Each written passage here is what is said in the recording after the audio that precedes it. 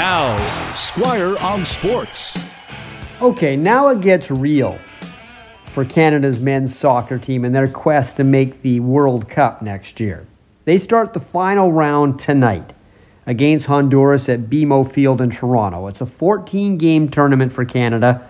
Top 3 of the 8 teams in this final round of qualifying will get into the World Cup.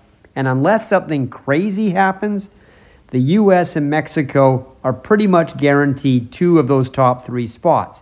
The 4th place team, incidentally, will still have a chance to get in through a playoff against teams from other regions around the world.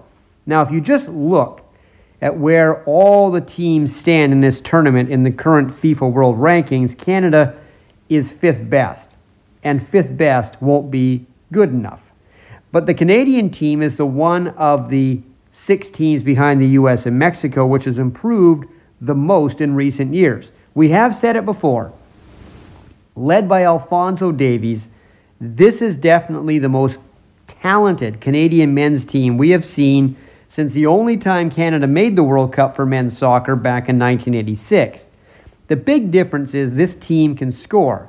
And while that seems a bit bold considering they've played mostly small Caribbean nations on the way to this final round, there was a time even scoring multiple goals against the likes of the Cayman Islands and Bermuda was a lot to ask of the Canadian men.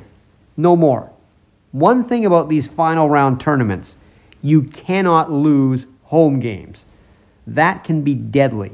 By the way, Canada hasn't said where some of the home games will be after the first few in Toronto, but games in November against Costa Rica and Mexico could very well end up at BC Place. Squire on Sports on 980 CKNW.